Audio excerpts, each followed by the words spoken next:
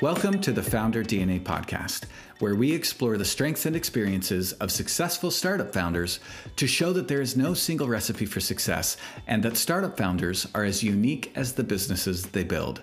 My name is Micah Lawrence, and I'm your host.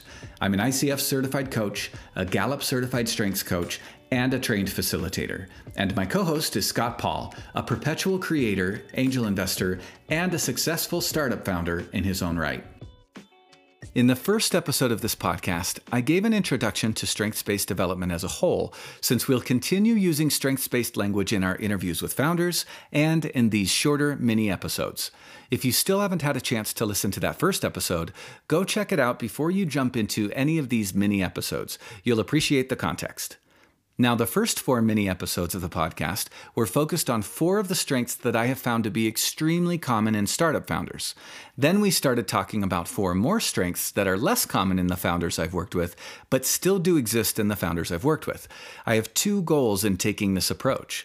The first is to show how there are some strengths that seem to show up in the type of person with that entrepreneurial spirit who is willing to put themselves out there and start a company. The second goal, on the other hand, is to show that there are many founders out there who don't have those common strengths and still become successful entrepreneurs. These are the entrepreneurs who prove that anybody can be a founder when you lean into your strengths and surround yourself with a supporting cast of individuals who have strengths that complement your own. Today, I want to talk about the strength called self-assurance. In preparation for these mini episodes, I randomly took the strengths report of 10 of the founders I've worked with in the past year, and less than half of them had the self-assurance strength in their dominant strengths. Here's a quick overview of what the self-assurance strength looks like, and you can find this information and more about the Clifton strengths on Gallup's website. People exceptionally talented in the self-assurance strength feel confident in their ability to manage their own lives. In the deepest part of you, you have faith in your strengths and your abilities.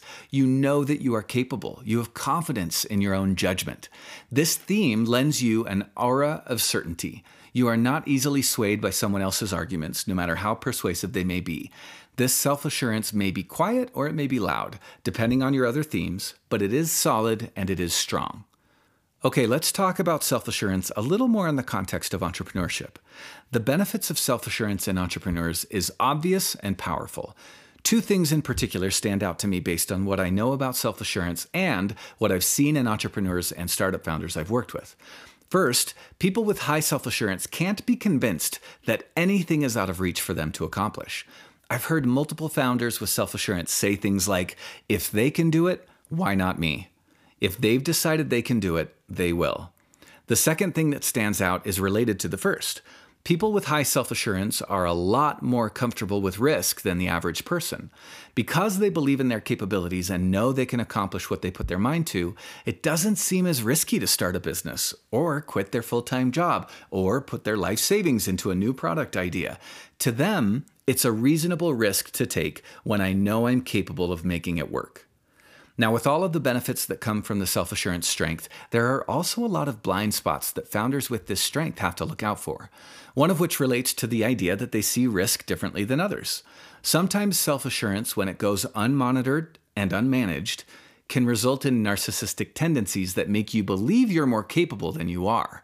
And just because you don't feel the risk the way others might, doesn't mean that your perception of risk is accurate.